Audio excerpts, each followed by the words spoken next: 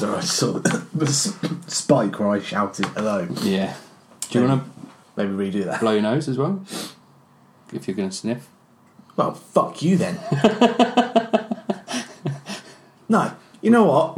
We found the post-credit sting. Well, no, what? No, right, we found how we fucking open now. Just fucking... You cheeky bastards. Right, go on, crack on. Well, just for the you know, for the readers' ears. No, this is real. It's raw. Right? Gritty.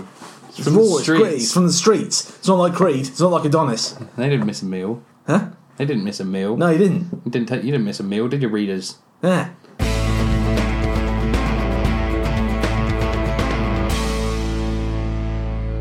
Hello and welcome to the Omcast Grand Rewatch. My name is Tom, and as one half of the Omcast, I'm joined by Dom. Say hello, Dom. Hello. So we now live in a world of sequels, prequels, remakes and reboots, and we understand that sometimes life gets in the way and you're not always going to be able to catch up before a new one comes out. With that in mind, we're here to provide you with a weekly retrospective of some of the biggest franchises in cinema history, giving you a full spoiler rundown of each film in a series, including plot summaries, analysis and behind-the-scenes trivia. This week, we continue our rewatch of the Rocky saga leading up to the November 30th release of the newest entry in the franchise, Creed 2. Today, we're talking about the 2015 sequel/franchise reboot directed by Ryan Coogler. That's right, it's Creed. Creed! Oh, so good. Oh, I've been so looking forward to getting to this. As much as I've enjoyed watching the Rocky movies, I fucking love Creed, and I haven't seen it for a few years now. Yeah. And yeah, I forgot how good it was. And I think we both had the same sort of reaction to it, watching it last absolutely. night. Is that shit, I forgot how fucking good this film was. Every time I watch this film, I'm like, fuck, this is so good. Yeah. It really throws me through a loop in terms of how I feel about the whole Rocky franchise, really, to be honest. Because it's almost, yeah. There are a couple of bits, we'll get into it later, but there are a couple of bits that, I'm a bit like, okay. But by and large, I fucking love this film. Yeah, it's great. It sort of, it's his own thing, but it also harkens, like, there's lots of parallels to be drawn with the original Rocky movie in particular. But anyway, before we get into it, let's talk about, let me do the rundown quickly. I'm trying and keep the rundown fairly quick. But we'll just summarise quickly what happens in Creed and what Creed is all about. Because obviously, looking at it, even from the title, there's nothing there necessarily tying it into Rocky. You wouldn't know it was a Rocky movie. Which means that in some instances, I think, actually, there is a different title for the film. In some countries, it's called Creed, The Rocky Legacy, is what it's actually called. Which is stupid. It's better that it's called Creed. But anyway. So, the film starts in 1998 in a juvenile detention centre in LA, where a young Adonis Johnson is fighting a fellow inmate. Apollo Creed's widow, Marianne, shows up and reveals that Adonis is in fact the illegitimate son of the former heavyweight champion of the world. Yeah. Although the kid is a reminder of her husband's infidelity, Marianne decides to take Adonis in and raise him. Cut to 17 years later. Adonis is living in the Creed mansion with his adopted mother, working in an office job, and secretly competing in unlicensed boxing. Adonis quits his job and travels to Philadelphia to follow his father's legacy and make it as a boxer. Once in Philly, Adonis looks up Rocky, and after some convincing, the old boxer agrees to train his old friend's son. Adonis also strikes up a relationship with his neighbour, Bianca. As his talent grows, the young boxer starts to gain attention and is challenged to a fight by a local pro. Adonis accepts the fight, and to everyone's surprise, he knocks out his opponent. The victory is short-lived, however, as Adonis has his identity as Apollo's son revealed to the world. Up until now, Donnie has been fighting as Adonis Johnson. Now, however, the weight of expectation and his father's name makes things that much more difficult. In Liverpool, the current heavyweight champion, Ricky Condon, is talked into fighting Adonis as his next fight. While Rocky is hesitant, Adonis is keen to have the fight, and the two start training full-time.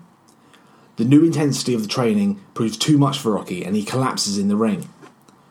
Rocky goes to the hospital and is diagnosed with cancer. The old boxer initially doesn't want to get treatment, and Adonis and Rocky have a big falling out. Donnie gives Rocky an ultimatum. He won't train for the Condon fight unless Rocky gets chemotherapy. We then get an extended training montage as Donnie trains for the fight and Rocky goes through chemo. Soon it's time for the fight in Liverpool as the newcomer Creed takes on the seasoned fighter Condon. Creed puts up a hell of a fight, with Rocky in his corner all the way through. As the 12th and final round comes to an end, a judge's split decision gives the fight to Conlon, but it doesn't matter. Adonis has earned his father's name, proven that he was not a mistake, and found a new father figure in Rocky. Back home in Philly, Rocky and Adonis walk up the famous art museum steps together and look back at the city. Rocky comments that from here you can see your whole life, and from where they're standing, life's looking pretty good. The end. Aww. Mate, don't. I almost went in that final scene. You saw me. You saw me. I was properly welling out. Like, fuck, man. And as someone that's quite uncomfortable with human emotions, yeah, I did what I normally do, which is just laugh at me, just awkwardly staring like an object in the other side of the room and be like, "You're okay." So I can only apologise for that on air. No, it's fine. Whatever. It's fine. I didn't actually cry, but I almost cried. But yeah, man, I love this film. I love it, and yeah, I don't know. I love old man Rocky. Yeah, like I said, even when we were watching in Balboa, I like him more as like an old man than I do when he was a younger guy.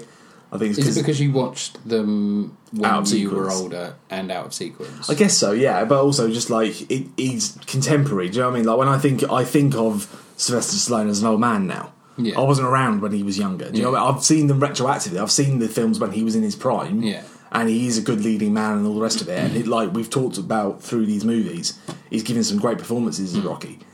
But I don't know, I identify more with him as an old man because that's just how I see him. Do you know what I mean? That's just, I don't know. And that's the thing, because so I was talking to someone the other day, and I was talking about this, I was talking about the podcast, I was talking about Rocky films, and I was like, I don't remember the first time I watched it. And the person said, we watched it together when we were kids. All right, okay. And I was like, oh shit. And they're like, yeah, you were like 7, 8 years old when we first watched it. And I was like, oh, okay. And they're like, I think we probably watched another one first, maybe 3. But yeah, it's this whole thing that, like, I hadn't realised I'd had this such long legacy of, like, watching the Rocky films and watching stuff like, seeing Sly as a young man and then progressing through to this.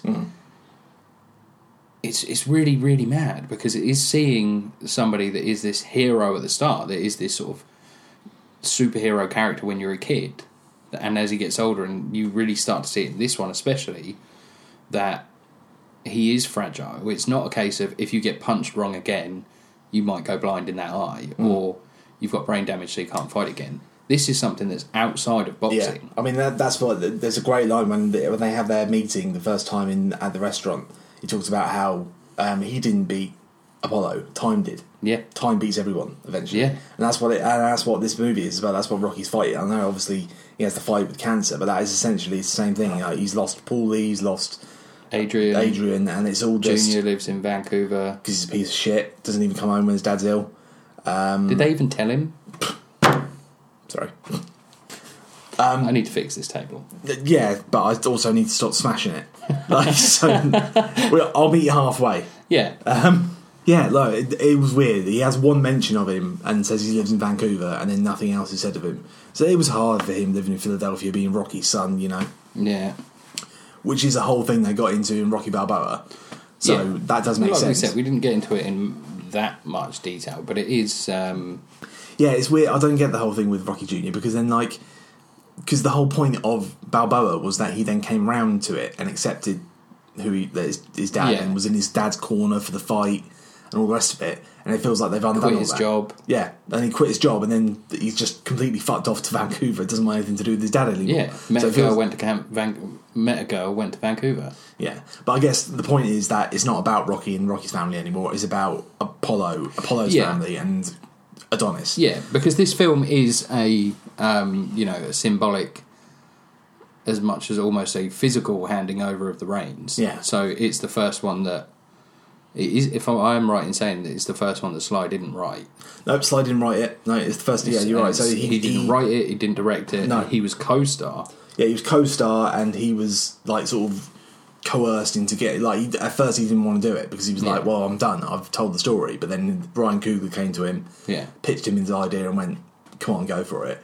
And he then subsequently he was nominated for an Oscar for it for his portrayal of Rocky in this. And in my mind, I feel like he should have won it. I mean, who did win it? I don't know. I'm literally going to look that up now. But yeah, he's fantastic in this, and a lot of it is. But watching it again, actually, I've got to say there needs to be a shout out for the makeup department in terms of when they make him look ill. Because he does look like a completely different man, and it is sad to see. Like, it's quite harrowing to see him sort of in that state. Mark Rylance, Bridge of Spies. Yeah, I mean, he's good. I'll give him that. I haven't seen it, but yeah, I mean, I think he should have got it. I haven't seen Bridge of Spies. But then it's the fairy tale story, isn't it? It's the fact that he's winning an Oscar for playing a character that you yourself created. Coming full circle. You created the character 40 years ago, were nominated for an Oscar for the script that you wrote, and now, 40 years later, you won an Oscar for it. And now it has truly come full circle now as well, because there's even the fact that, like, he was 69 when this movie came out. Yeah. And which was the same age that Burgess Meredith was when the original Rocky came out. And it's perfect. It all just works perfectly. 69 years old. But yeah, like, fucking, I don't know. I think obviously the main thing that we haven't talked about, and we need to, is Michael B. Jordan, who is arguably one of the, like, best working actors today. Like, he's so good, and in everything he's in, he's so good, and this is no exception. He absolutely owns this role, and does quite a lot with quite little. Actually, watching it, in terms of he doesn't endear himself to you immediately. No, I don't think. Not in the same way that Rocky does. Rocky, you immediately like Rocky. Adonis is a bit more, it's understated, and then there are moments of vulnerability where you get on board with him, but that's not until a little bit later on. Yeah. But yeah, he's fantastic. I can't. He is amazing. Like, he is really, really, really good. I think it's almost on par with his role in Fan Four Stick. Shut up. We're not talking about that. But I've got so much trivia. Well, did you look up a load of trivia about Fantastic Four just to wind me up? No, just because it's this very interesting moment of film in our lives. It's not. I didn't really look up anything. I just like to make you grumpy. But no, in fact, as a side note, do go and look at all the trivia and goofs on IMDb for Fan Four Stick, because it's all over the place. Yeah. There are so many people that are so angry at that film that they're literally splitting the thinnest of hairs. Really? Yeah. It's a really fun read. But yeah, going back to this, like, Michael B. Jordan is amazing. There are a couple of bits of it where I'm like, as it goes through the film, I warm to him more. Yeah. Which I'm sure is also the intention. But then there is a little bit of entitlement in him, which is what frustrates me a bit, where he's sort of like, he's self-trained, and then he walks into this Little Duke's gym. Yeah, but he's self-trained, but he's also 16-0 fight-wise. He's gone out and proven. Like, if he was getting his ass kicked... but these are, like you say, these are like they're saying this, these are bar fights. They aren't exactly professional, high-level boxers, which he proves when he gets in. He knocks that guy about because he's like, who wants my Mustang? And then he goes up against somebody that's actually a contender and just gets absolutely peeled out. Yeah. Yeah, and I get it. And then he just walks up, just turns up at Rocky's place and sort of tries to keep it to himself. And then there is like you say at the start, there are these points where you're not really drawn to him that much. You're like, come on, man, just be less of a dick. Yeah, a little bit. I get because we're so used to seeing Rocky, being this. He's a sweet guy. Yeah. He's a bit. He's a bit of an idiot. Yeah. But he's a really nice guy. He's got a good heart. He was told to break that guy's thumbs and he didn't. Yeah. That's the thing. I think you see the sort of the parallel with Adonis, who's just walking in and telling everybody he wants a title shot. Mm. But my overarching thing is, there's one bit where he says, "Oh, you didn't miss a meal," and you're like, "Yeah, but you do live in a massive multi-million-pound mansion now." Yeah. So, yeah, like I think you're driving a custom 65 Mustang. Yeah, but like there's the that's the interesting thing with it, I guess, is that there's a split halfway through his sort of upbringing, I guess. Because how old do you think he was when he got picked up by his widow? He was probably about, what, sort of 13, 14? Not even that. I think he was probably about 10, maybe. See, I'm bad with kids' ages. Well, in fact, one of the things that I read about this film is that Michael B. Jordan was born in... Oh, he was born in 1987. Which is 2 years after Apollo Creed died, which would mean that he would have to have born in 1985 or before. Yeah. So he would be 85, and then it was so he'd be 13. So he would have been 13 when he would have picked up. Yeah. So that means for up till the age. Oh, okay, yeah, that makes more sense. I thought he was younger than that. No, so up to the age of 13, he did bounce around foster homes. All right, yeah, half his in life. and out of juvie, all the rest of it. Yeah. Then and it is kind of a parallel for this movie because there is the first half of the movie where he's not Adonis Creed, he's Adonis Johnson. No one knows who he is. Johnson. He's Donnie Johnson. Donnie Hollywood Johnson is his fighting name. And then halfway through, or after his fight, so he has the fight with Spirio or Spider, or is it Spider? So he has the fight, and then he wins, and then suddenly, out of spite, basically, the trainer then leaks who he is to the press, and we find out that he's in fact Apollo's son. And then that changes things, and that is kind of a parallel for his upbringing, isn't it? So the first half of it was he was just trying to make it on his own. Yeah. Then there's this big weight of expectation that gets thrown on him. Yeah, and that's what I mean. Like I stand corrected because I thought he was way younger than that. Yeah. But, it makes more sense. Well, even the fact that he was in a juvenile detention thing, he'd have to be over the age of 10. They wouldn't throw an 8-year-old in there, would they? No idea. Whereas group homes and stuff, so I don't know. I don't know how the child. But there's group homes, but then works. the penitentiary bit, so the bit with the opening of the movie is in this detention centre, which is basically it's juvenile detention, which is prison for kids. But I feel like prison for kids can only be, when they say kids, they're not going to put a 6-year-old kid in there, are they? Like, do you know what I mean? Like, no, I don't know. It's America. Well, it's America, but also, can we? In my head, prison for kids, the 4 is a number 4. And the K is backwards. And at the end is a Z rather than an S. Prison for kids. Prison for kids. And they've got a mascot outside. He's got a taser. No, it's just Ronald McDonald, but he's wearing black and white stripes. Tony the Taser. Hey kids, step out of line and I'll stop your bowel control. No. Maybe give you a small cardiac arrest. Fucking hell. But no, but there's the thing, again, he does so much with so little. So, like, I think one of the first scenes where you really get on board with him, actually, is where, and he doesn't even say anything, it's the bit where he comes home, and obviously he's been out, and we've seen him have his fight, but he comes back home to the Creed mansion, and he's sat on his own, on his big TV, and he's got a projector up, and he puts on the fight between Rocky and Apollo from the Super Fight 2, which was the end of Rocky 2. Yeah. And then he gets up and they put the music up and he starts shadow boxing with his old man.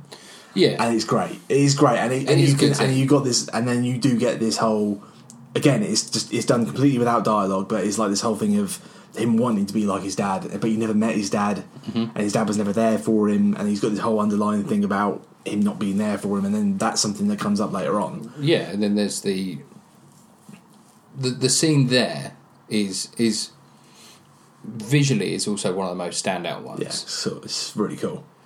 It is one of those moments where you're like, okay, this guy is desperately missing that connection between him and his father. Yeah, and again, like, if he can do, he's doing everything he can to be as close to his dad as possible. So he lives in that house, and he's boxing his dad. Yeah. But that's how he reacts when Marianne comes to get him when he's a kid, and she says something about your father. He goes, "No, I have no father." Yeah, that's his immediate reaction. He never even thought about it, or doesn't want to think about it. It's in his mind. He has his mum. His mum died. Yeah. They never really get into how his mum died, do they? No. But the idea being that Apollo had an affair, which makes perfect sense given and the way he was, and as a result of that, Adonis was born, and he's the oldest of all because there were more kids, and we did see him. I swear we saw him in Rocky 2. Yeah, which will be interesting to see if that's addressed in Creed 2. Yeah, because that hasn't come up. And that is a really interesting point, because if there are legitimate, in quotation marks, kids of Apollo and Apollo's wife, Marianne, then how do they feel about Adonis coming in and sort of taking on their father's legacy? Yeah.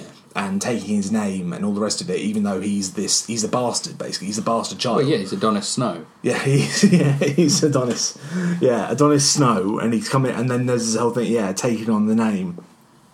And he doesn't want to take on the name, but then they convince him to take on the name. And then another thing that, I think one of the biggest things that endear us to him, and that again is a direct parallel with the original Rocky, is that he strikes up this relationship with Bianca. Yeah.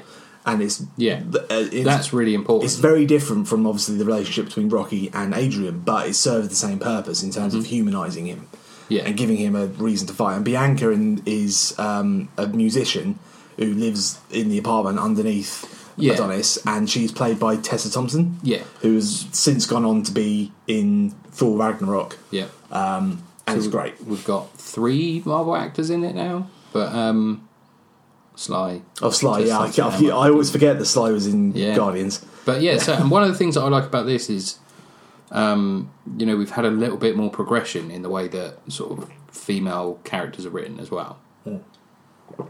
Yeah. So she's like almost she's the opposite of Adrian in a lot of ways. Yeah, so she's got like her own thing that she wants to do. She goes out on her own and does other things. She's not just working in a pet shop and then following Rocky around. Yeah. And that is in the first one, and then she becomes this guiding force for him as well. But I think it's more important to see the, in speech marks, girlfriend character have more depth. Yeah, absolutely. And that, I think they've talked, like Tessa Thompson talked about that, saying that she didn't want to just be the girlfriend character, and that's kind of that Ryan Coogler, because again, something we haven't talked about yet, but Ryan Coogler is the writer and director of this, who again is one of the best sort of writers directors working today. He's great. He's only done like a handful of movies. And he's fairly young. Yeah, he's younger than me. Yeah, but he's fucking killing it, and he continues to collaborate with Michael B. Jordan. But in this one, he absolutely kills it. And the creation of the character of 3, is that it? What's Fruitville Station, Creed, and Black Panther. Wow, it's not bad. It's not bad going, is it? No, like for a record as you go, he's 3-0. Well, he's killing it. He's killing it. But talking about Bianca. The other interesting sort of part of her character that they put in there, which I'm hoping they're going to explore more in the sequel, is this whole idea of her having progressive hearing loss. Yeah.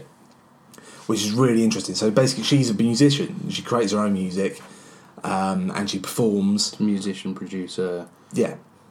But then she has a hearing aid. But she hasn't. But then, they go out for some food. Donnie asks her out to go and get some food, and he asks her, "What's this in your ear?" And she goes, "Oh yeah, I'm starting to wear these now because I've got progressive hearing loss." Yeah.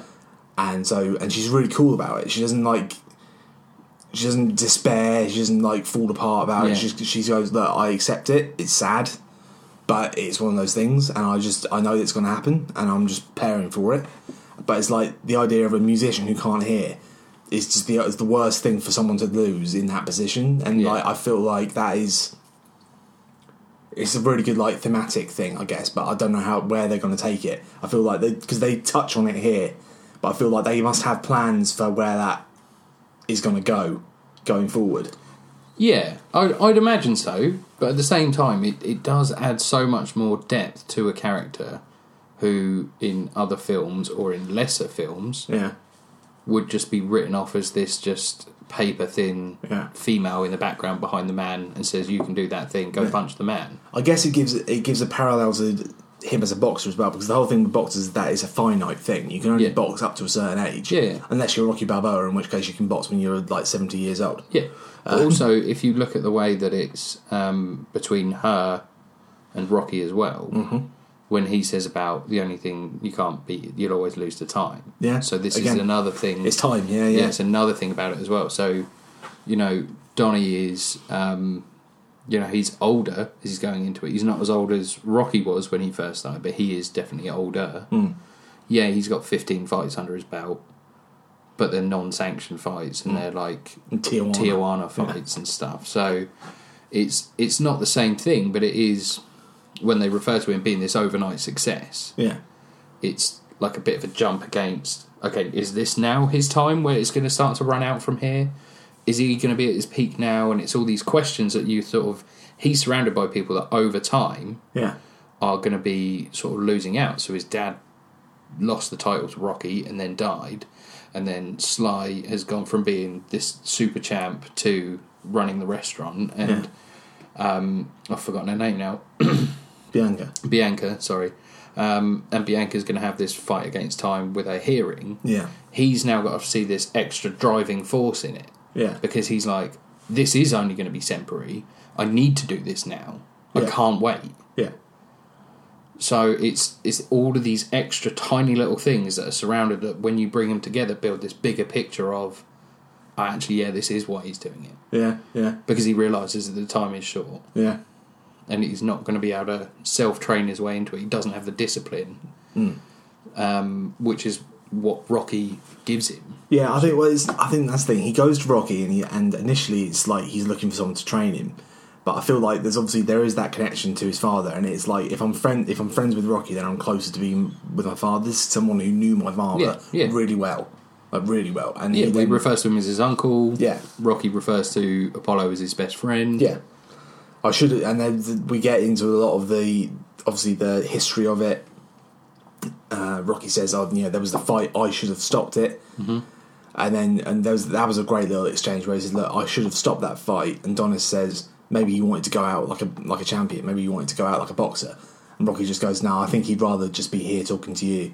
Yeah, and it's like, oh, fuck. It's like, and they talk about the third fight between Rocky and Apollo, which we saw at the end of Rocky 3, and there's been space time. Yeah, that's been immortalised in watercolour on the back of the wall by Paulie. Yeah, and Rocky tells Adonis and us that Apollo actually won that fight. Yeah. And then we that's all he says. He just goes, "Who won?" He did. That's it. We don't know anything about it more than that, which is great. It's good to know. But yeah, Christ, it's so that's kind of a bit that I think that like if you'd have asked me before seeing this film and said, "Look, they're making a Rocky film that's not going to be about Rocky. He's going to be in it, and they're going to tell you what happened at the end of the secret fight between Apollo and Rocky." And I would have been like, "That sounds terrible. Don't do that." Yeah, but that's not right. That's the thing. Like and that's the thing. It was one I didn't want to know. I wouldn't have wanted to have known. But when I watched the film, and they said it, and the way that he said it, was so much better than I could have possibly imagined. It's like, absolutely take my hat off to Coogler for that, because it's a moment where Rocky just dismisses it. He's just like, he did. Yeah. There's no pride there. No. There's no like well, like I said, there isn't any pride there. He's not worried about being hurt or embarrassed or losing face. He's quite happy to accept that he lost. No, that's the thing. And he just said, he did. That's another reason why I kind of love Old Man Rocky, is that he's got no sort of ego about himself and how great he was. Even when he's telling the stories about, he tells stories in the restaurant that's part of the shtick. We saw a bit of that in Balboa, but he's always really humble about himself. And like when he says, "Oh, how did you beat him?" He says, "I didn't beat him, time beat him." Yeah, and like he said, like, he was the champ, he was the greatest boxer there ever was. Mm-hmm. And I didn't beat him. Like, and it's like a lesser man would have said, "Oh yeah, no, I kicked his ass because he was old man, he was over the hill, and I was the new champ." And it's like, but he's not, he's a better man than that because he's Rocky and he's the best of all of us. And I love him. I love you, Rocky. But that's what I mean. Like, there's so much more to this, that when I was watching it, I kept thinking to myself, like, every time I've watched this film, I've gone, "This is what Rocky 5 should have been." And then I'll get probably a few minutes in and I go, actually, you know what? This is what this film needs to be. Yeah. Because it's so much better that it stands on its own. Yeah, and it isn't under the Rocky title. No, and it's a Creed movie, and that is due in no small part to Michael B. Jordan and his performance, and obviously the direction of Ryan Coogler. But they found the perfect way of continuing the Rocky series without continuing the Rocky series. You know what I mean? Because of the way they made Rocky and the role that he plays in this. But, like you say, it is very much his own thing. It's got a completely different visual style to all of them. It's directed differently. The sound's different. I love the the direction of some of the fights with these the cameras in the ring. Yeah, the cameras in the ring, and they try and do the long unbroken shot thing. Yeah, and it's fairly successful. I mean, we love the Wanna, as we call it, which is where they film a whole sequence and make it look like it's one continuous shot. And there are instances in this where you can see where they've cut, but it's fucking brilliant. It's still amazing, particularly in the fights. The fights are because what gets me about the fights, and the early fights especially, not so much the Conlon fight, but the early fights. The fight that he has with Spider, that is all like one shot, or it seems like it's all one shot. But the camera is in the ring, whereas if you compare it to the old Rocky movies, the camera's outside the ring looking at it like it's a stage play, and you're just filming from outside and you're just watching the whole thing play out. Whereas with this, it's like you're in the middle of it all. Yeah, there are still parts of it that long shots. In the previous ones, there are still shots within the ring. Oh yeah, but not like this. What I would say about this, it feels so much that you're in the fight. It's so frenetic when you're in there.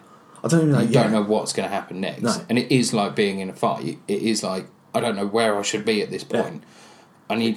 Should I defend myself? Should I attack at this point? How are we getting here? Right, I'm here now. What happens? What happens? What happens? Yeah. It's really, really intense. And it's like, it feels like they literally have attached the camera to like one of the guy's shoulders, and they're just filming over his shoulder. Yeah. And he's moving where he moves, dodging where he dodges. When he throws a punch, you feel like you're throwing a punch. It's so well done. It's great. It's amazing. I love it. Yeah. Whilst we're on the subject of the fighting, actually, what I want to say about in this is how good the boxing is. Yeah. Like, it's not perfect. No, it's still over the top. Yeah, it's still a film about boxing. Yeah. It's not actual boxing in itself, but it's still so much better than it has been for a long time. Yeah. Probably since 3, I would say. But also watching Michael B. Jordan progress as well. So you see him at first, when you see him walk into Little Duke's gym and he steps in and he's careless, he doesn't look like he knows what he's properly... He knows how to throw a punch, for sure.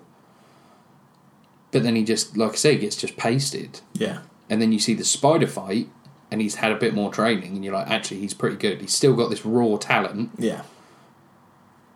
But he's still a little bit unpolished, but he still wins through determination and he's got heart.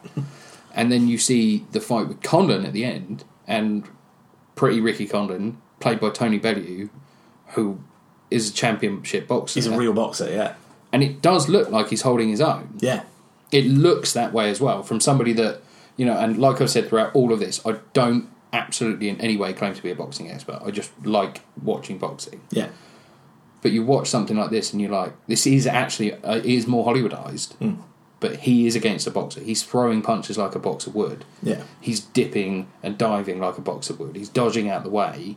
You can see how he actually has learnt to box properly. Yeah. It's like it's the strategy element of it. It's like getting him where you want him to be, and so he knows. Like halfway through, he changes his style as it goes on. So he knows that he has to go for the body. Yeah, look, because he can't go over there. Like, even the commentators make that comment. They say like he understands now that this is where he's going to do the damage, and he knows how to slip out of an attack, get him in the corner, and just fucking nail him. Yeah, but then that's a reflection of Rocky 1 as well, because that's what Rocky had to do when he was fighting Apollo. Yeah.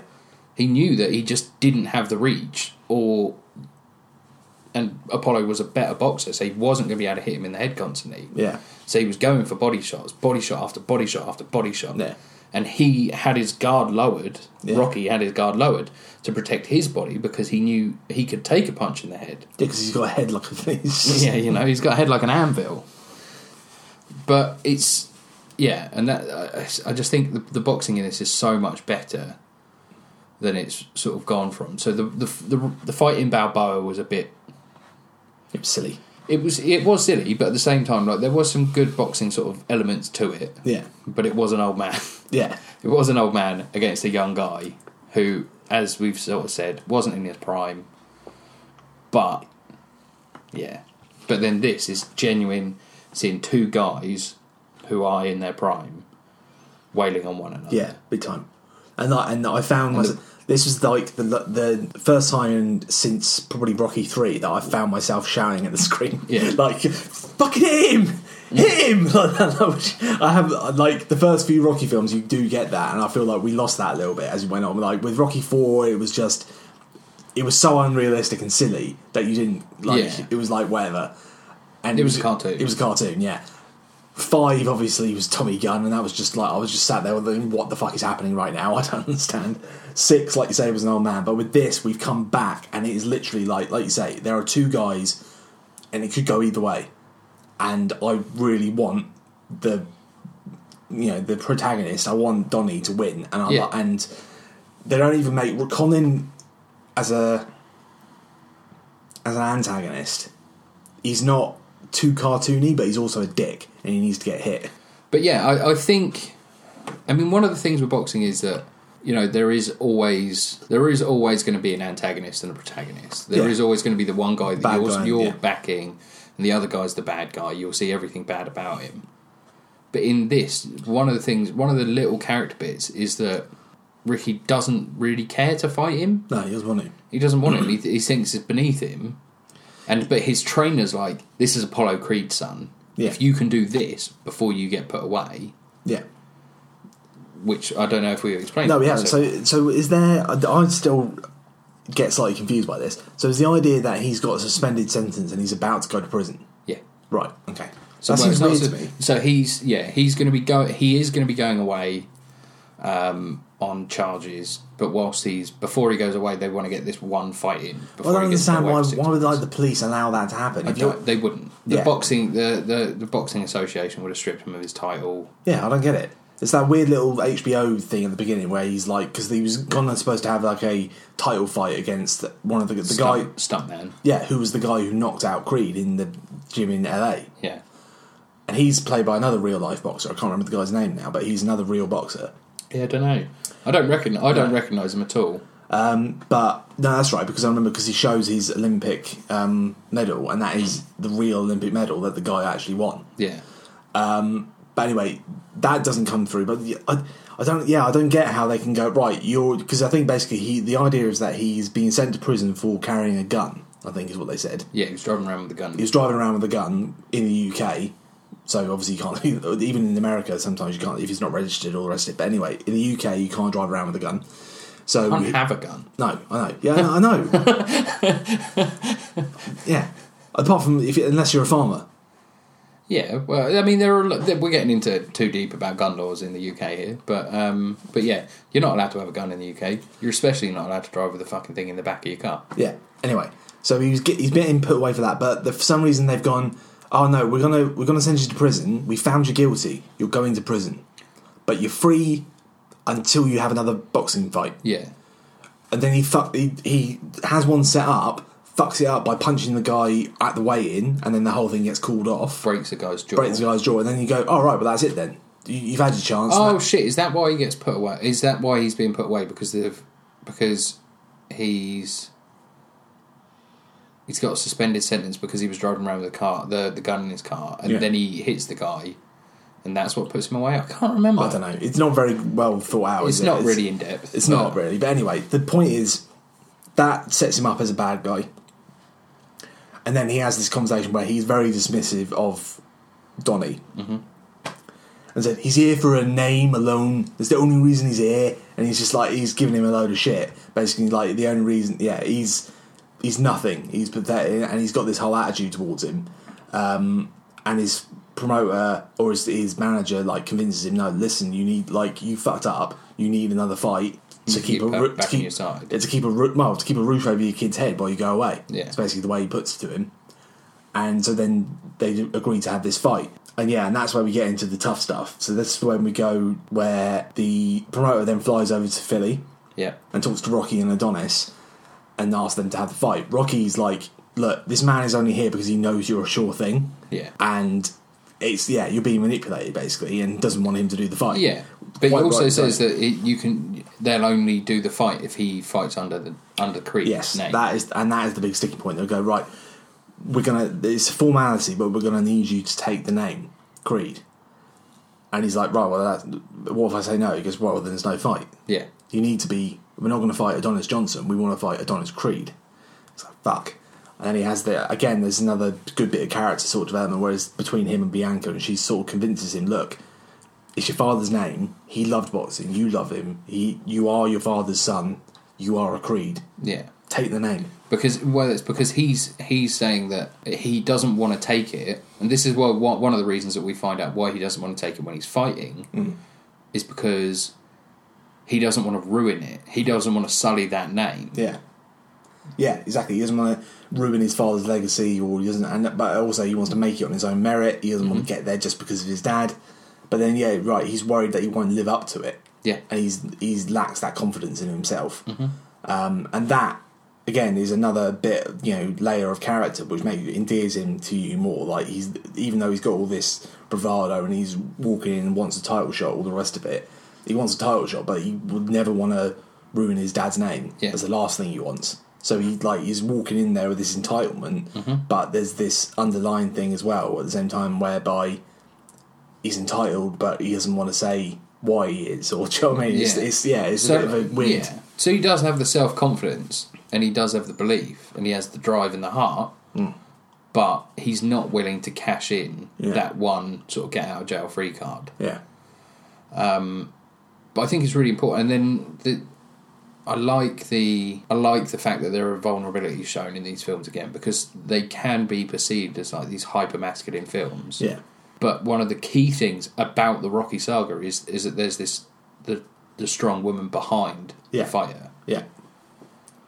So we've now got Bianca, who is there, and she will really, really quickly call him out on his bullshit. She won't take any shit from him. No, he fucks up at one point later on, doesn't he? Yeah. He goes to her show and he gets into a bit of a fight with a guy.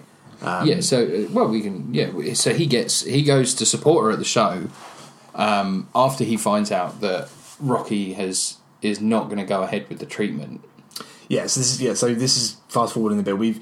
Rocky collapses in the ring and throws up, and they take him to see the doctor, and the doctor then he gets a diagnosis of lymphoma, isn't it?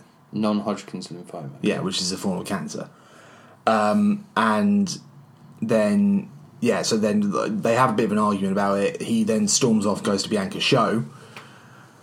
Because Rocky's saying that he doesn't want the treatment, which pisses Donnie off. But one thing I would say about that is how powerful that moment is with Rocky.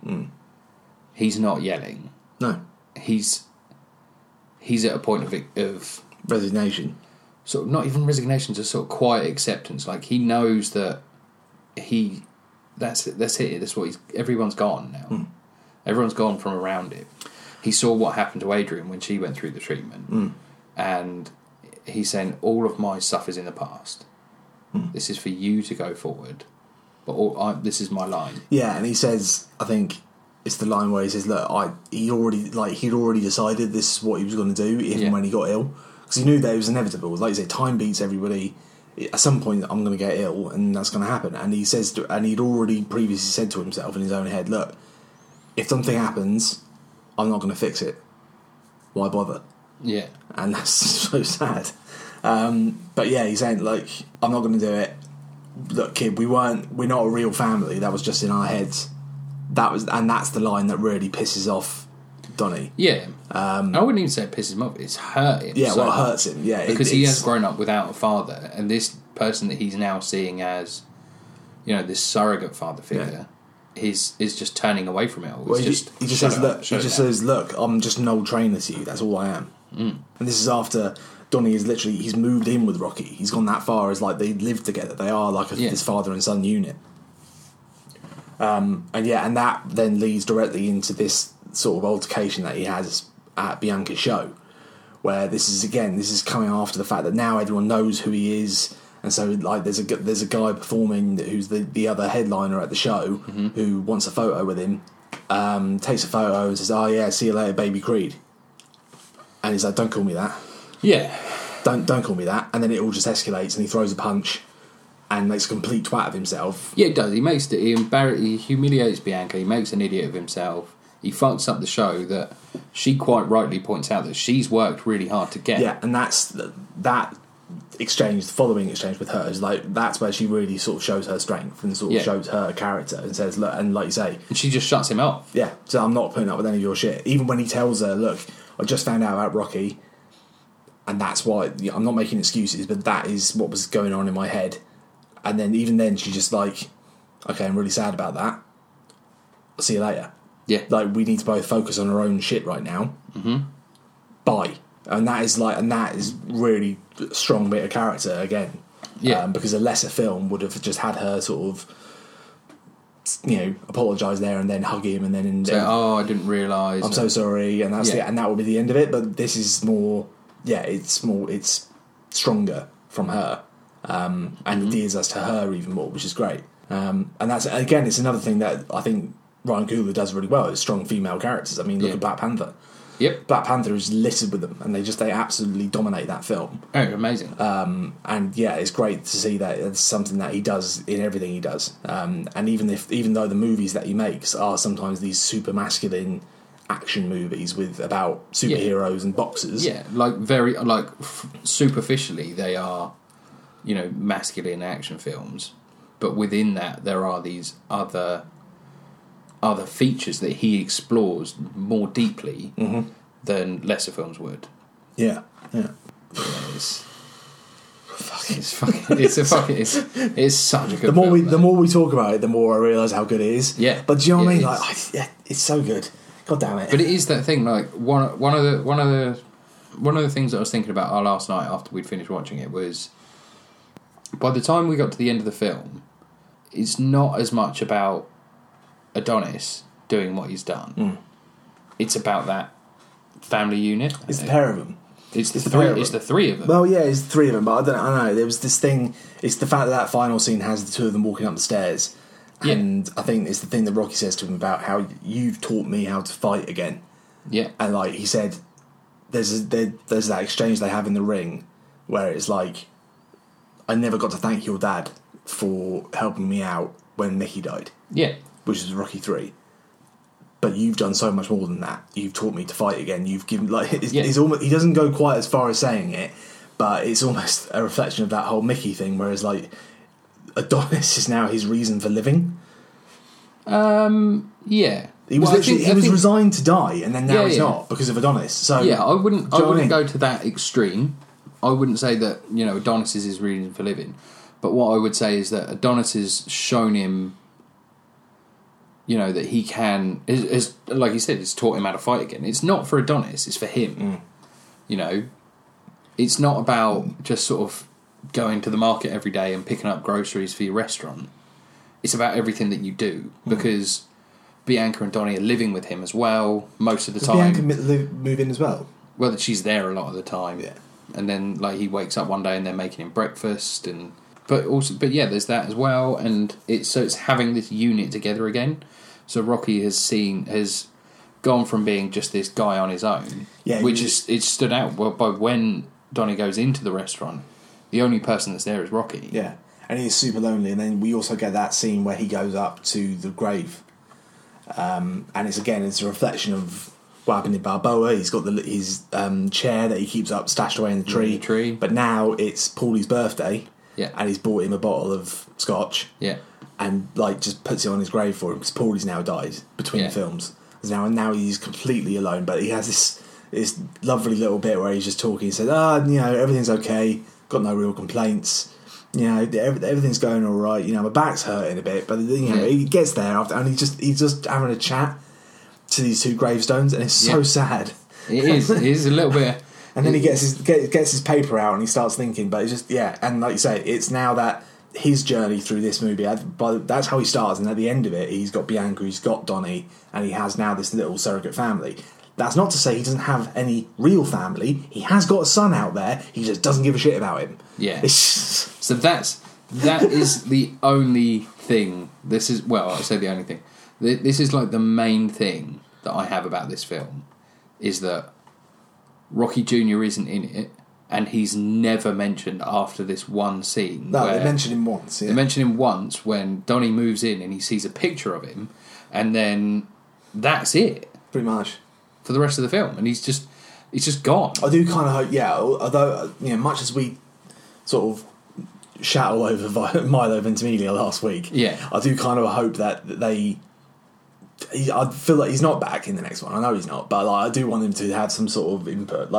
It's too much of a loose thread to have Rocky have a son and not talk about it. Do you know what I mean? Yeah. It's too much to make out that he's this old, lonely, broken old man, but he has a son and a grandson. Maybe does he have grandkids? Don't think so. We don't know. We have no idea. He said he met a girl. Yeah, he met a girl. He moved to Vancouver. But then it's. Yeah, and that's I think that's one of the issues, one of the problems, the overarching problems that we've had with the Rocky franchise so far is the issue with Junior. Yeah, because they have him almost as a plot device in 2. Yeah, and then they don't know what to do with him after that, because they do in 3 they leave him behind, in 4 they leave him behind, in 5 he's in the plot a bit. No, 5 he has quite a significant amount to do. To be fair. 5 he has a whole. So it's all about him and versus Tommy, and then the whole movie. Yeah, the whole. It has no, because but it's not really the main part though, is it? He's Paulie's rampant alcoholism. He's that thing that's always there and is a bit of a tough thing, but they never really deal with it. But Rocky's Paulie's rampant alcoholism. It doesn't get his own mini storylines with. Yeah, with Jewel. With Jewel. And the school bullies that he beats into being his friends. Yeah. And then there's a bigger part in Balboa, but even then it's more about Rocky. So it always seems like they've never really known what to do with him. No. And even, because like you say, there was this bigger part in 5, but it was never really explored that much further because it was so much about Tommy and so much about Rocky. Yeah. That there was this background bit that he was Adrian's very much concern from 2. And he was, when she was saying, you can't fight again because of your eye, you could go blind. Yeah. And then he was, in 3, they're concerned about money! We have money! That's the thing, there were always these other things that were more important than the problems that Junior has had. Well, I feel like you said... But I don't think they will deal with it going forward because Rocky isn't the protagonist anymore. They did the right thing in terms of pivoting around. And the other thing, I guess, is that Creed, Apollo hasn't been talked about or been part of the franchise since 1985. We've had 2 movies since then, and God knows how. So it was 1985, and then this came out in 2015. So there was a 30-year gap between the last time we saw a Creed in any of these movies. So it makes sense for that pivot to happen, I guess, and it makes sense for it to be now we've got a whole different family dynamic and a whole different. But that then comes back to the point of, are they ever going to talk about Creed's other kids? Yeah, which I feel like they should do, even if they never get into. That's one thing. I Robert. don't remember seeing him in Rocky. I swear to God, Rocky 2, right? He's getting hate mail about his fight with Rocky.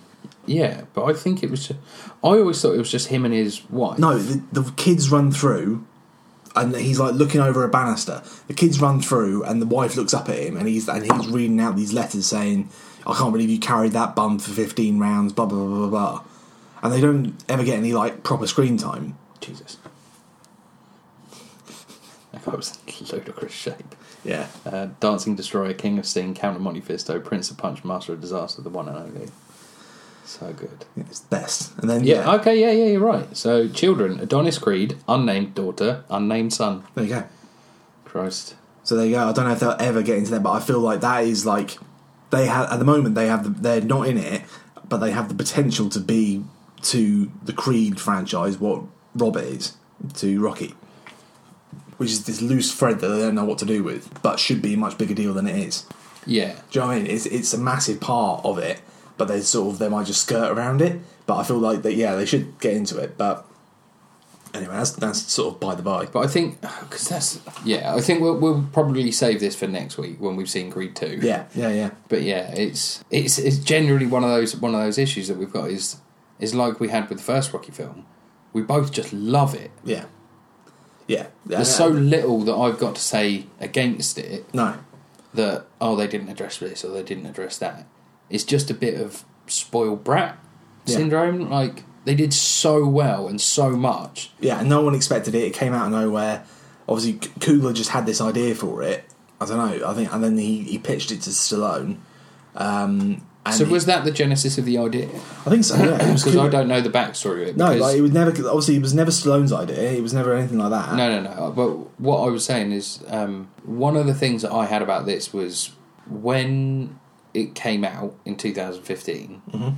I wasn't interested in it. Really? Yeah. I just didn't interest me because I was like, okay, I'm kind of done with Rocky at that point. And then the first time I watched it was with you. Yeah. And you came around and you said, we should give it a try. And I'm like, I went to cinema to see it. Yeah. I went to cinema with my old man. Yeah. And it's just one of those things, like, I wasn't interested in it.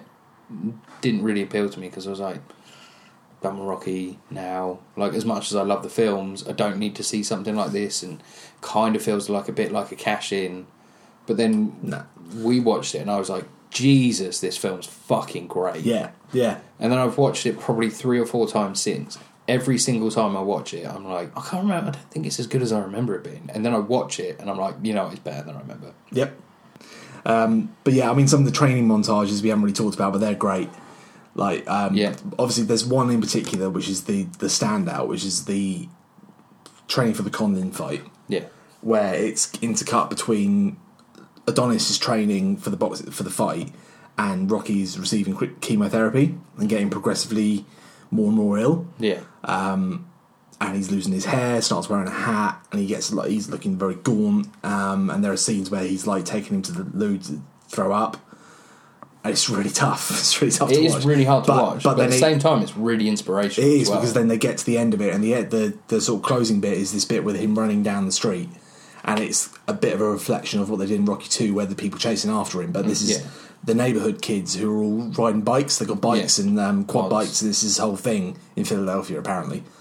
And then it ends with him just sort of like jumping at the top of the street with Rocky looking down at him from the window. Yeah. And it's great. It's awesome. And one thing we didn't talk about was the gyms. So there's some interesting gym stuff goes on here. So we start off with Adonis goes to Mickey's gym. He wants to train at Mickey's gym. No, we start off and he goes to Little Duke's gym. Oh no, sorry. Yeah, we start off in LA. So he goes to Little Duke's gym. The Little Duke being the son of Duke. Funnily enough, who completely dismisses him. Yeah, and it's this high tech facility. He's criticising Donnie's sort of drive and commitment and heart and motivation, and then he gets pasted by Stuntman, and then after that he goes to the restaurant, and then he goes to Mix. Yeah, he goes to Mix, and Mix is being run completely by a completely different set of people now. It all looks good, like it's all in good shape. Yeah. It's all being run pretty well. It's all dressed up in Rocky's colours. It's got loads of Rocky stuff, like the black and gold. Yeah, the Italian stallion and all the rest of it. So I don't know what happened in terms of the ownership of it, because didn't Rocky, like, it was left in the will to Rocky Jr. Yeah. So, and then in Rocky 5, Rocky started using it and started training people there. So did he sell it? I assume so. I reckon he sold it and then used that to then buy the restaurant. Yeah. That makes sense, doesn't it, I guess? No, because he had the restaurant in Balboa. Yeah, but he didn't have Mixed Gym, did he? No, it was in disrepair. Was it in disrepair? Yeah. We never went in there, did we? No, but from the outside, the building. From the outside, the outside, yeah. Falling apart. I don't know. But anyway, so the Mixed Gym is back. The legacy of Rocky Balboa. There are two, basically on both sides of the on the west coast and on the east coast. Or no, Philadelphia's not on the coast, is it? But yeah, you know what I mean. They both sort of become these shrines to their respective champions. So you go to the one for Apollo, and it's got a picture of Apollo out there. It's in Apollo's colours. This is where Apollo trained. This is his gym. And you go and see Mick's gym, and this is Rocky Balboa, the home of the Italian Stallion, Mighty Mix boxing gym. This is all in his colours, and they're these shrines to these two guys. And they start off, so yeah, they go initially to Mickey's gym, and Donnie starts training there, training himself, whilst this Spirio or Spider or whatever his name is, is being trained as the actual champ in that who's training out there, the contender who's training out of that gym. And then Rocky turns up and starts training with Donnie and starts getting some attention because he's like, they've wanted him to train with this champ for ages, and suddenly he's got no interest, but suddenly he's training this kid, this Hollywood kid who's come out of nowhere. What's all that about? So Rocky quite rightly then goes, right, we're not training here anymore, especially when they then throw down the challenge to fight the champ. They're like, right, we're not training in the same place you're training, your opponent's training. I'm taking you somewhere else. Yeah. And takes him up to... Try and find this guy's name. But he takes... I can't remember the name of the other gym now. It's like the East Street Gym. Sperino is his name. Sperino, that's it, yeah. So he just takes him up to this a different neighbourhood, and it's like it's a black neighbourhood in Philadelphia. Yeah. And he takes him into this gym, and they start training out there. But yeah, that in itself breeds a great little scene, and there are a few little scenes in this where there's some really good humour between the two of them. And this is a great one where he takes him to go to this gym and says, "Oh right, well I'll tell you what, no, you run alongside, and I'll get in the van, and then we'll get there. And it's not far, and it's the middle of it's like 6 a.m. and it's still dark."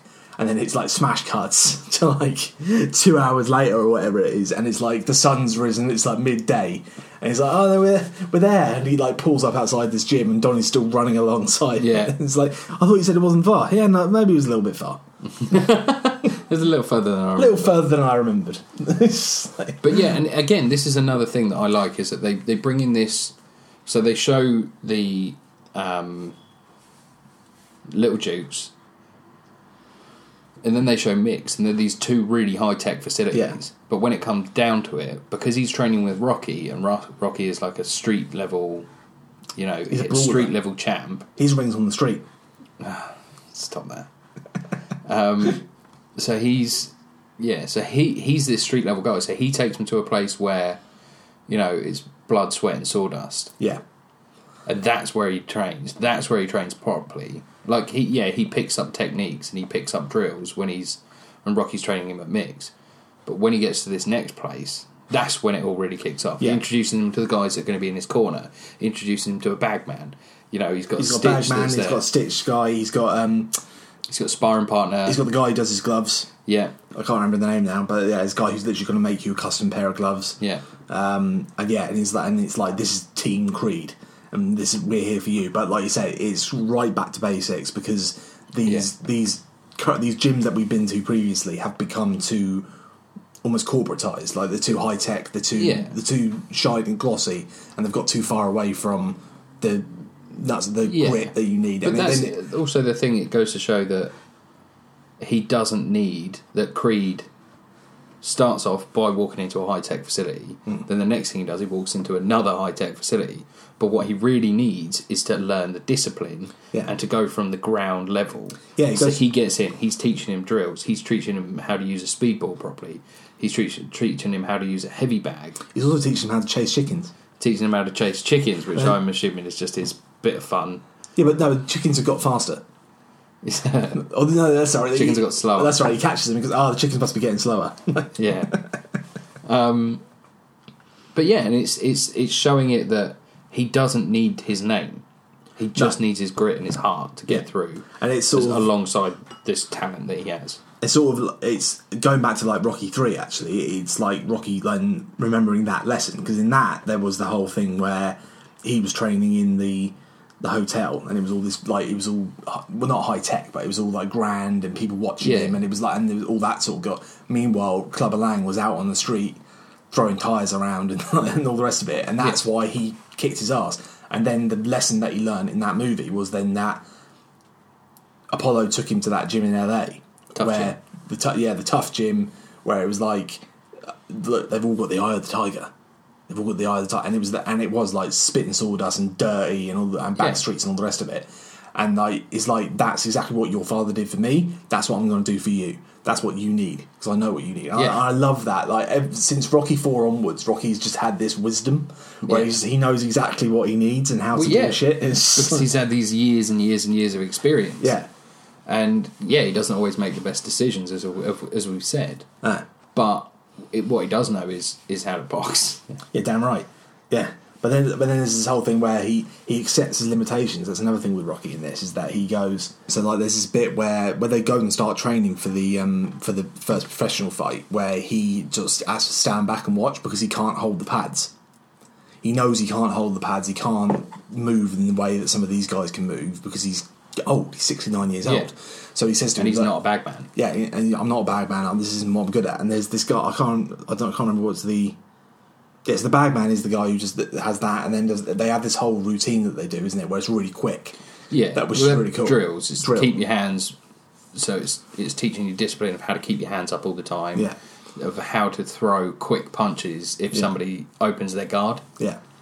But yeah, so and that's what they have this little aside where Adonis is saying, "Look, I want to train with you," and he goes, "Look, there are certain things I physically can't do anymore. Mm-hmm. So you need a team. So this is why we're here." And again, Rocky knows that. He doesn't try it and then fail, and then because he's an old man, he knows everything, and he's great. But then obviously that then sort of comes to a head where he does try and take on a little bit more physically, and he collapses. And watching it again, his illness does sort of come out of nowhere a little bit. Doesn't. One of the things that you should notice earlier on. Is it is telegraphed because there's bits when he's at mix and he's only holding the bag, so he's literally only stood behind the heavy bag, and the buzzer goes. He sits down. The first thing he does, he sits down, takes his hat off, and he wipes his brow. Yeah. And there are little moments like that when he's like when he's tired, when he gets out somewhere, he takes a half step, and then carries on. And they're just tiny little moments that are really telegraphed. Like, carefully telegraphed. Yeah. But this bit is sort of like a sudden... Yeah. Like, a sudden break. Yeah. Because he's in the ring with Adonis, and he's got like pads on and stuff, and he's helping him train, and then he sort of stumbles, he throws up in a bucket, and he can't get up, he falls down. I think the important part for the bit that got me there was when he says, "Are you okay?" and he says, "I don't know." He says, "Yeah, I'm okay, let me walk," and then he falls. So no, I think he says, "I don't know." And he says, "What's wrong with you?" I don't know. I think that's what it is. He says, "What's the matter with you?" Because I don't know. And then he apologises, and you're just like, oh, it's really heartrending at that point, because it's just the genuine concern that you have for this character. I know that we've had this sort of short block of watching every single one of them, but having watched them after I found out from when I was like 7 or 8 years old, all the way through to now, was just this big build-up, and then you see something like that happen, you're like, oh, fuck, no. Yeah, no, it was tough. And even like, and then he goes to the hospital, and he's like, "Look, no, I'm fine. Let me." He asked to go home. So can I go now? Come on, let's go. We got a lot to do. We got a lot of training to do. He's concerned about Donnie still. He puts everyone else above himself. And he's concerned that, look, I don't have time to be sitting around here in a hospital. We've got training to do. He's got a fight coming up. And that's another key moment when you see the shift in Donnie as well, because he's saying, no, training can wait. Yeah. And Rocky's pushing for him, and then Donnie's pushing. So Rocky's pushing for Donnie, and Donnie's pushing for Rocky. Yeah. And you start to see how powerful this bond has become. Yeah. And you just think, and that's these key moments that are just built up throughout the film, these levels upon levels upon levels. So when you start and you see this brusque, aggressive kid that's like, at least let me get my shoes. Yeah. And then he's got a big attitude, possibly justifiably, but then to see him at this point where he's now really concerned and he's putting away his entire dreams. Yeah. To make sure that Rocky's okay. That's the crux of it, is that they build it up and they sell it when he makes that ultimatum, when he says to Rocky, "Look, unless you get treatment and help yourself, I won't fight." Yeah. And that's the key bit there, where it's like, that's how much Rocky means to him. Yeah. He doesn't actually care. Like, he cares more about Rocky than his shot at the title, than his father's name, than all of that. He will let that all go if Rocky doesn't. Because it's this father-son relationship. Absolutely. And it's the closest. It feels like it's as close as he can get to his real father. And they have that. But even before he makes that ultimatum, they do have that big breakdown scene where he's in the holding cell. Yeah. Which is amazing. And it's after he's thrown the punch and he's been put in prison overnight. because he assaulted some guy at Bianca's concert, and Rocky comes to bail them out, and they have this amazing little scene where Adonis basically just lashes out at Rocky. It's like, look, you're not my real family, are you? You're just an old trainer. You got my real family killed. Well, that's the thing, and that goes back to the point when both of them have these slightly different, dealt with in different ways, emotional outbursts. When Rocky says it was all in our heads about us being family, and then he goes to see Donnie and tries to get him out of jail, or goes to pick him up at least, and then he just spites him, and you just think, come on guys, you can work this out. Yeah, come on guys. But then again, it's another great bit of, because that's the way that you would react if your father did something like that to hurt you so bad, and you lashed out, and then he came back. You're going to be angry at him. And Rocky again, he's very like, and this is something that it didn't make a lot of sense, because he had this early on. He said it in Rocky 4. Is it you against you? And he's got this whole weird emotional intelligence, I guess, or emotional insight into people. Now that he's older, it makes more sense. But here he sort of confronts Creed and says to him, look, you're lashing out at me, but I feel like you're really angry at someone else who's not here to defend himself, and you're angry that he left. But then there's you got to accept the fact that your dad didn't leave you on purpose. Yeah. And this is all great. He's saying all this to Adonis, and Adonis isn't saying much, but he's getting really emotional and starting to cry. And this is another sort of thing that Michael B. Jordan does really well, is that vulnerability. Yeah, quite emotional. Quietly. But and it's these super macho, hard blokes that he plays that have got that layer of vulnerability underneath them. And he did the same thing with Killmonger. Yeah. Killmonger had a couple of lines where, towards the end of Black Panther, without spoiling it, where he gets emotional like that, and that is really the thing that underpins the whole lot. And he fucking nails it whenever he gets a chance to do that. I love Michael B. Jordan so much. He's so good. Oh, he's so good. But that is the heart of the movie, and they know that, and they nail it. They fucking nail it. Yeah, it's amazing. And one of the things that I noticed, I picked up on whilst we've been talking, is how the whole film does lead up to the fight. Yeah. And the fight is super intense. Yeah. And it is amazingly shot, and it's amazingly built. But even if that fight wasn't in it, that would still be a fucking brilliant film. Yeah. No, I do, because the fight, and there's the fight is the action climax of the movie, if you like, but the emotional climax of the movie is the conversation between Creed and Rocky before the final round. Yeah. It's when they go in and they're Creed's completely beaten to shit. They've got to cut open his eye so that he can see out of it, which again is another reflection. They don't even cut it open, though. Do they not? No, because you're not supposed to cut anymore. So what?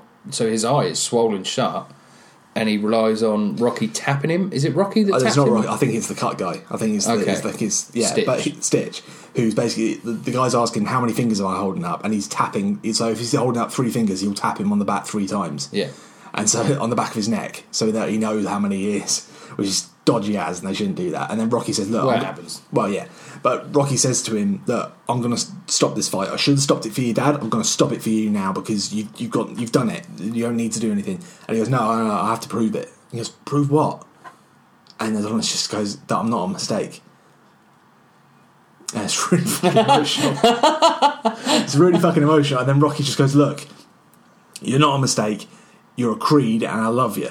Go out there and get it." And then as he says, "I love you," he gets out of the ring. Adonis stands up, and you get the first full-on stab of the Rocky theme. And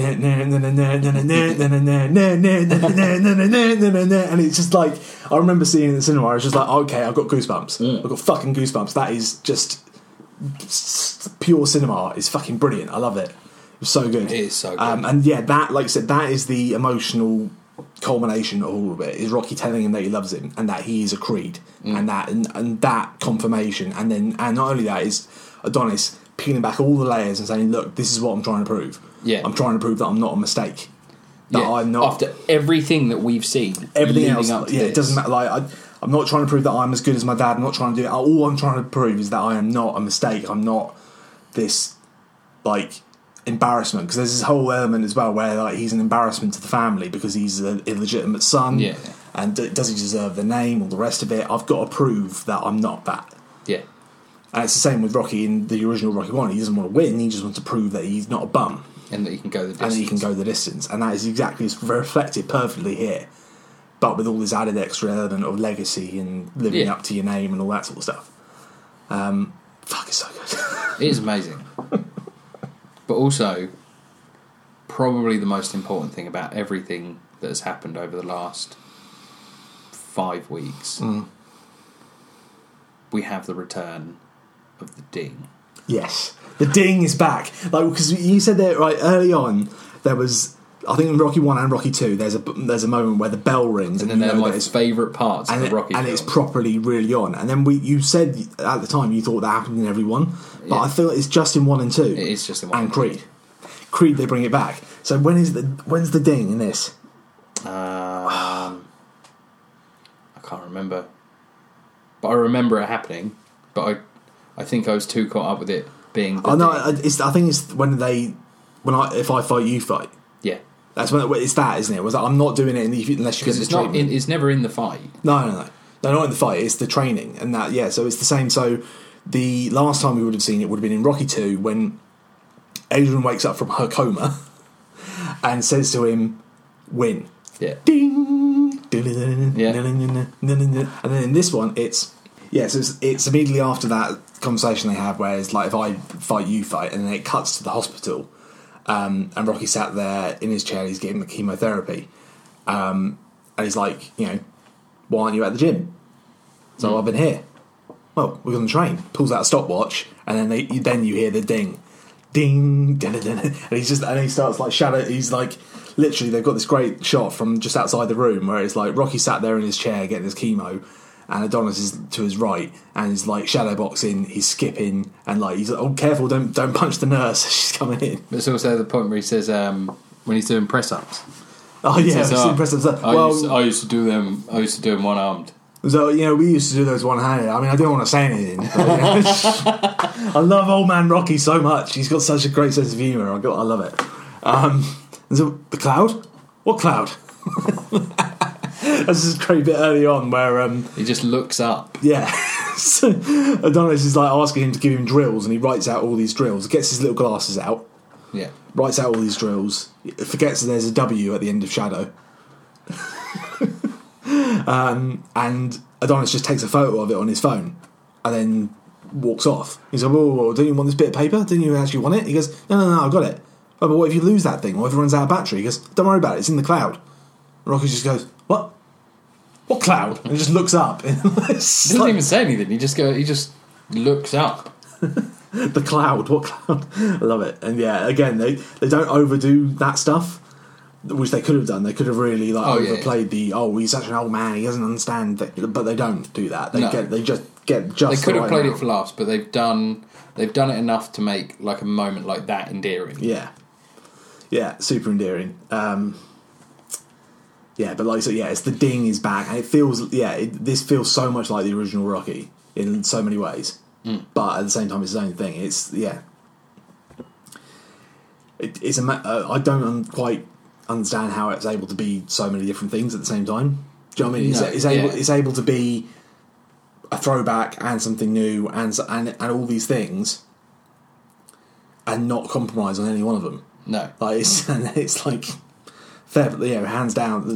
Absolutely. Hats off to Coogler and everyone involved, because it's just great. Yeah, because and that's what I mean. Is like I was saying earlier about my point about Rocky 5, is that if it wasn't this, it's the issues that we had with Rocky 5 is that there were some good ideas in there. Yeah, there were some good bits in there. Yeah, but so much of it was wasted. Whereas this does work quite similarly in a lot of ways.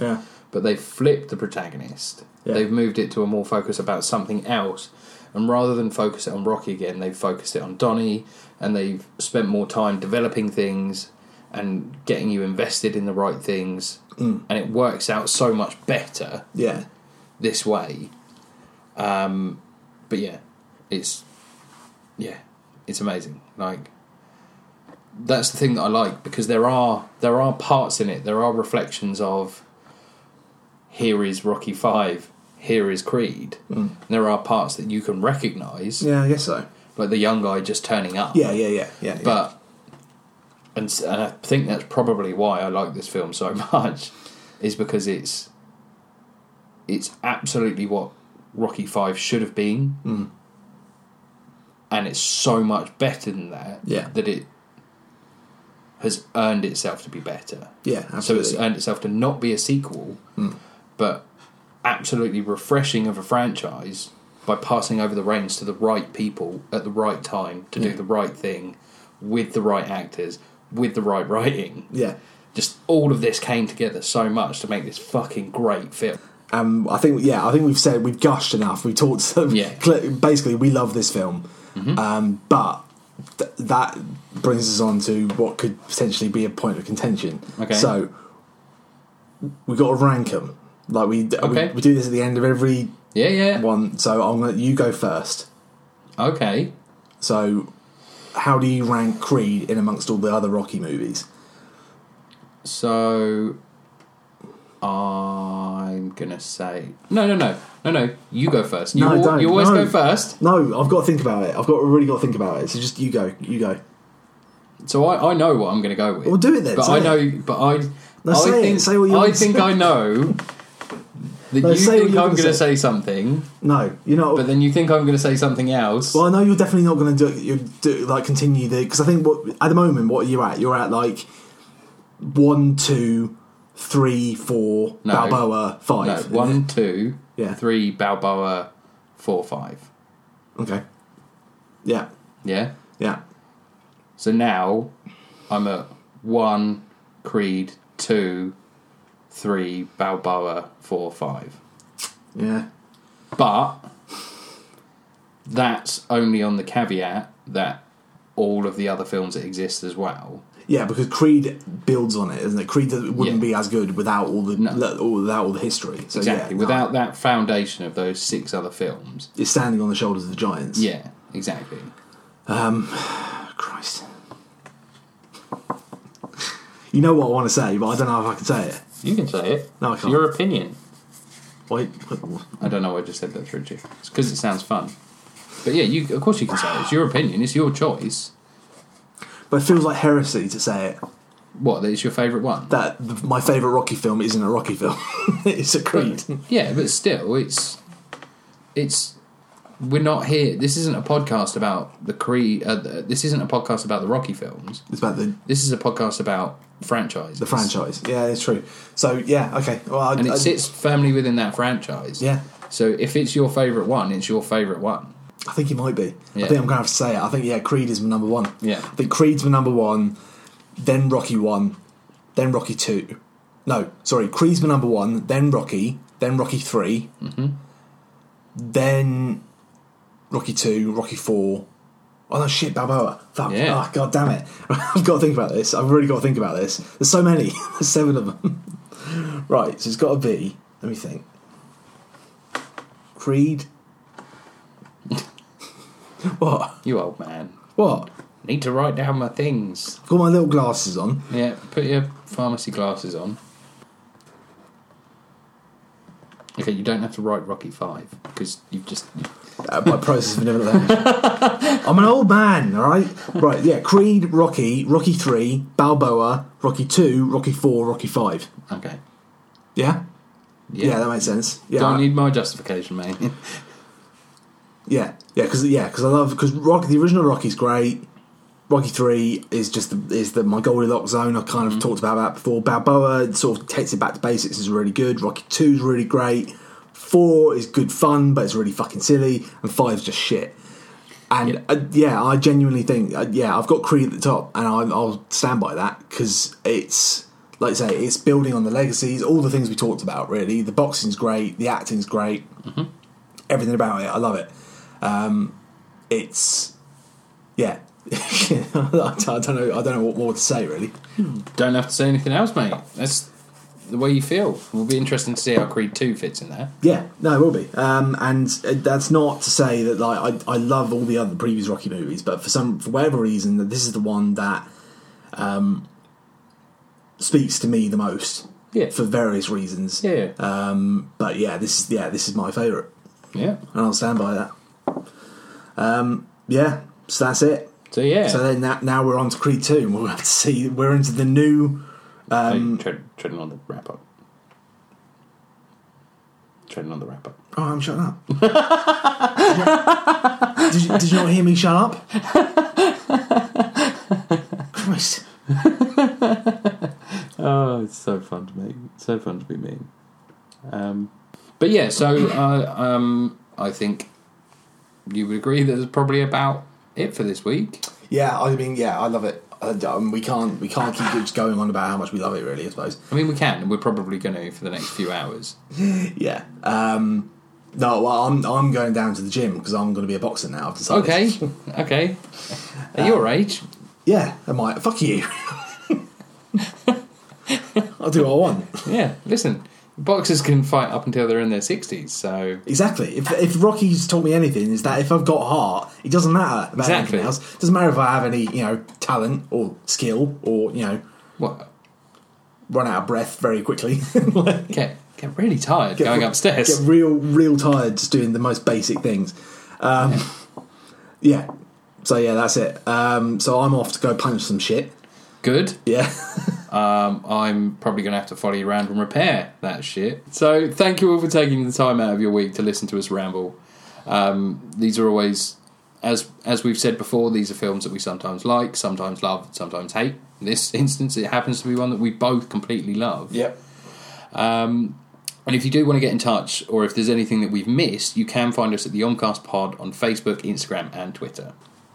We'd love to hear from you at the omcastpod@gmail.com. If you like what you've heard today, please subscribe to iTunes or your usual podcatcher. Tell your friends, tell your family, tell your pets, tell your Tinder hookups, your sexy thing.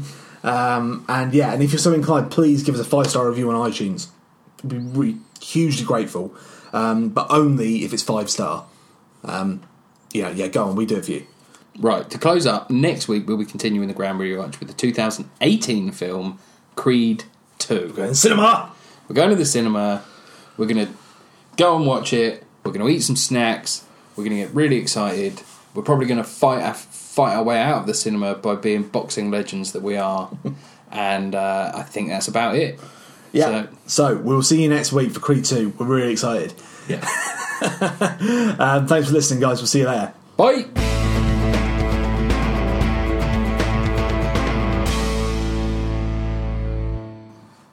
Yeah?